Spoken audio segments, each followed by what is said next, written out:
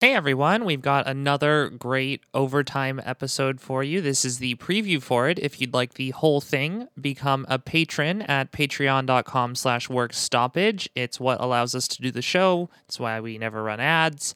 And if you can't afford to become a patron right now, we totally understand. Go ahead and hop in the Discord and talk to one of the admins, and we would be happy to give you access to the patron feed. As always, labor peace is not in our interest, and solidarity forever. So at this point, we've gone over what we have kind of defined as what is a rank and file union, what are some examples of how people are not organized in a democratic fashion that we would advocate for as a form of rank and file movement.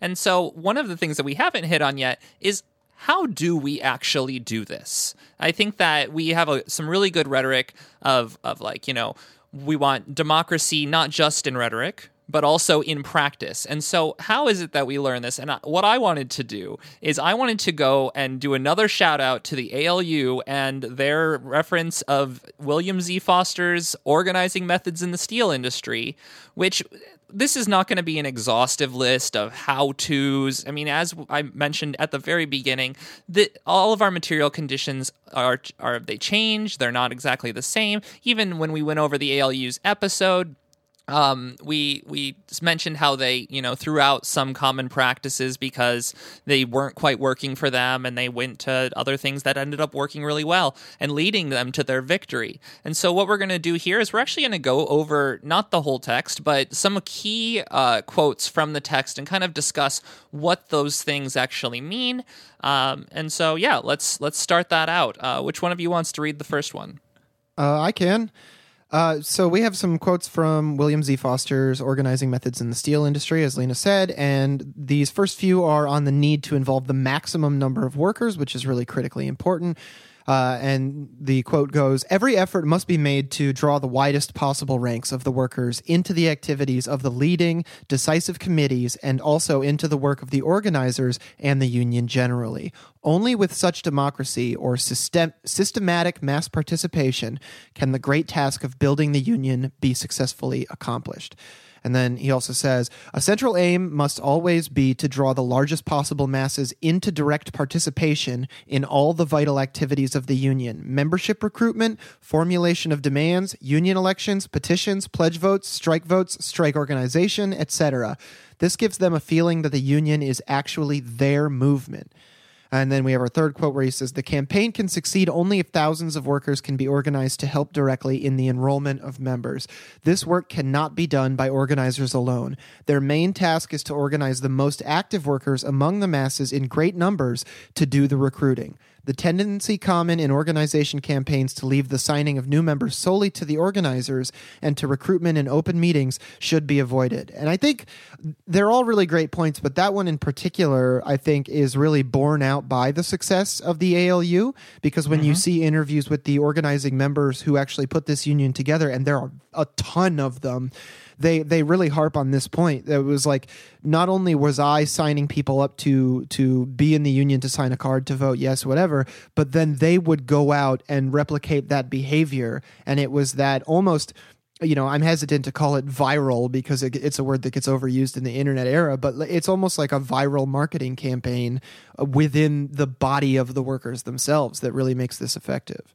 Yeah, and it's similar to that idea of like burnout that I was mentioning, in that, like, if you only have a very small amount of people doing things, they have limited time. And if you really wanted them to be able to reach every single member, then they would be spending 20 hours a day doing all of that work, and it's just unsustainable in that way, and also in that case kind of undemocratic, because we actually want to engage all of the working people and tell them that they have the power to bring in other members, to actually explain, and they should know. That's a really big part of the of the educational part of rank and file unionism, is actually letting people know what it means to be in control. Because with the way that everything is so undemocratic in our lives, we actually, in some cases, get overwhelmed by the idea, oh, wait, we're going to be in charge? I don't know what to do. Well, and the truth is that you people do know what to do. They just need a little bit of guidance into, actually applying what they know to be a democratic structure in going out and reaching every single person. And additionally, I think that one of the things that's important about this is that we're not just, if we have such a small group of people, it can very easily become, subject to things like racism and other sorts of exclusionary policies where, maybe all of the organizer or most of the organizers are white or something like that. And they don't actually end up reaching out to some of the black people who are working on the shops or the queer people who are working on the shops. And those sorts of very important aspects of the workers' democracy. And by bringing all of those people in and giving them actual say, we're not only widening the base of participation within the union, but we're growing the strength of the union in solidarity with one another based on our material conditions that we all live under. Yeah, I mean, exactly, because I think what you just pointed out, I think really hits on something that's important that Foster is pointing out here. Because, we've done our whole, almost an hour now, talk about why, from a principled perspective, democracy is important, from a class perspective, why it matters, why we should organize that way. But from the practical side of things, I think what Foster hits on, especially in this last selection, especially when he says their main task is to organize the most active workers among the masses in great numbers to do the recruiting. He's hitting on one of the things about rank and file unionism that when it's actually conducted gives it so much power, which is that people will point out, oh, well, if you want everybody in the union to be an organizer, that's going to be so difficult to coordinate. That's so many people. You got to do all this training. That's so many resources. Sure. Yes, it's true. It's a lot of work to make everybody an organizer. But when you do that, the amount of power that gives the union, because instead, we've got 10 organizers going around at this place. Oh, how many people work there? There's 1,000 people at this facility. And if you're doing a rank and file organizing drive and you've convinced 100 people that the union is important and you've gone through this process of training them to be organizers, now you have 100 organizers, which is when you turn everybody in the union into an organizer, as Foster's advocating here. And again, this is a pamphlet from the Depression. This is from almost 100 years ago. I think this was written in 1936. But those points are still incredibly important today. And as you were saying, John, is exactly what so many of the key organizers in the ALU talked about being so central to their victory. Yeah. Well, yeah, I mean, many hands make light work. I mean, it's folk wisdom, but it's really true, It's true. It's the power of the collective. It's absolutely. And the next little section of quotes we have is on fighting the boss's attempt to split workers. And this first one is, the campaign must develop a strong discipline among the organizers and workers in order to prevent the movement from being wrecked by company-inspired local strikes and other disruptive tendencies.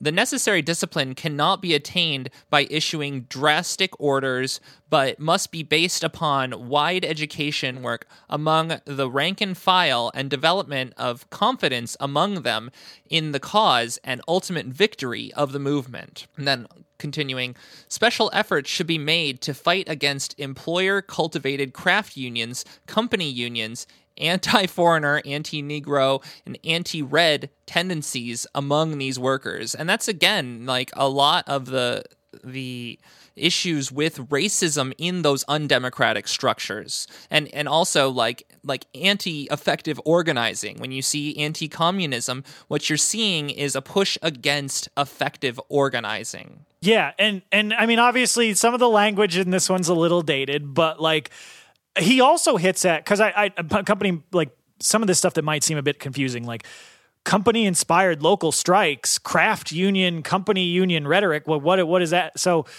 that sort of language isn't really used now. It was more back in the Depression. But what he's really referring to there is a type of tactic that is still very much used today, which is basically trying to convince one portion of the workers, oh, well, the work you do is skilled work. You shouldn't be in this organization with the unskilled workers. Right. You need your own organization. You shouldn't be with them, which is one of those things that to somebody who hasn't been, which most people have not had, class introduction to class analysis. Anti-communism is the official religion of the United States, so it's very strong. But so it's that sort of thing can, if not inoculated against, have pull with some folks.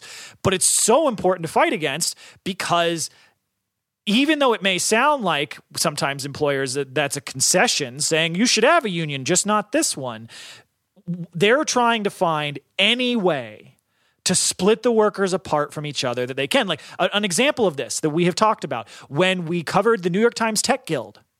One of the things that the New York Times did to try and hamstring their union drive was to say, oh, well, these project managers that we employ who don't have hiring and firing power, they're not, it's not like when we talk about management, they don't have the ability to fire workers. They don't have the profit incentive to be on the side of the bosses. Right. But we're saying they're different workers. They shouldn't be with all these technical workers as a way to drive the bargaining unit down and to split workers against each other. So this sort of tactic is still constantly used. And so it's really important that, exactly what you were saying, Lena, he's emphasizing that we have to fight against racism, we have to fight against sexism, all of these the various forms of bigotry that the ruling class uses to split workers against each other, but also that any sort of distinction like this, whether it's skilled and unskilled workers or any sort of thing like that, that the could break up the unity of the workers in the union.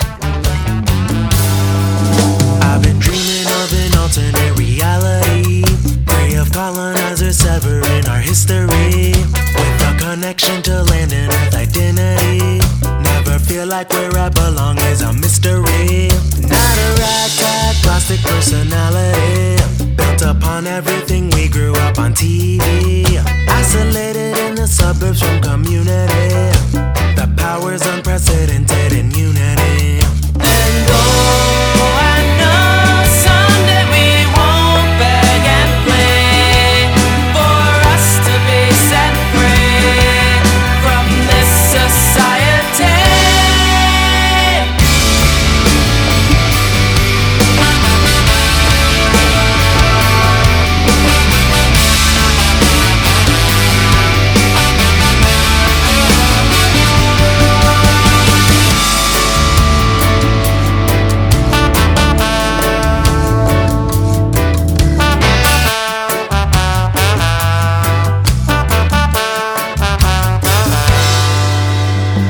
There's another reality where the world ain't hurting and niggas like me ain't just surviving. We vibing, living life and children ain't crying or dying from a broken nation. Families torn apart, incarceration. Trade a hoodie for hipster, straight gentrification and assimilating to a world alienation. Even with the evil empire reigning, plus every single system working against us, we still trendsetters, go getters. With nothing we make a world better. Could you imagine if we never got robbed? If our land and our labor wasn't stolen by the bourgeois? If we weren't targeted by the law, but we coming out on top whether you like it or not? Dystopia, so the system thrives without violent screams. But the people gonna wake up and break up because it's not a dream. We're gonna eat the rich, we're gonna feed the kids when there's nothing left to eat. And y'all been warned about your greed, exploiting for your salary. And so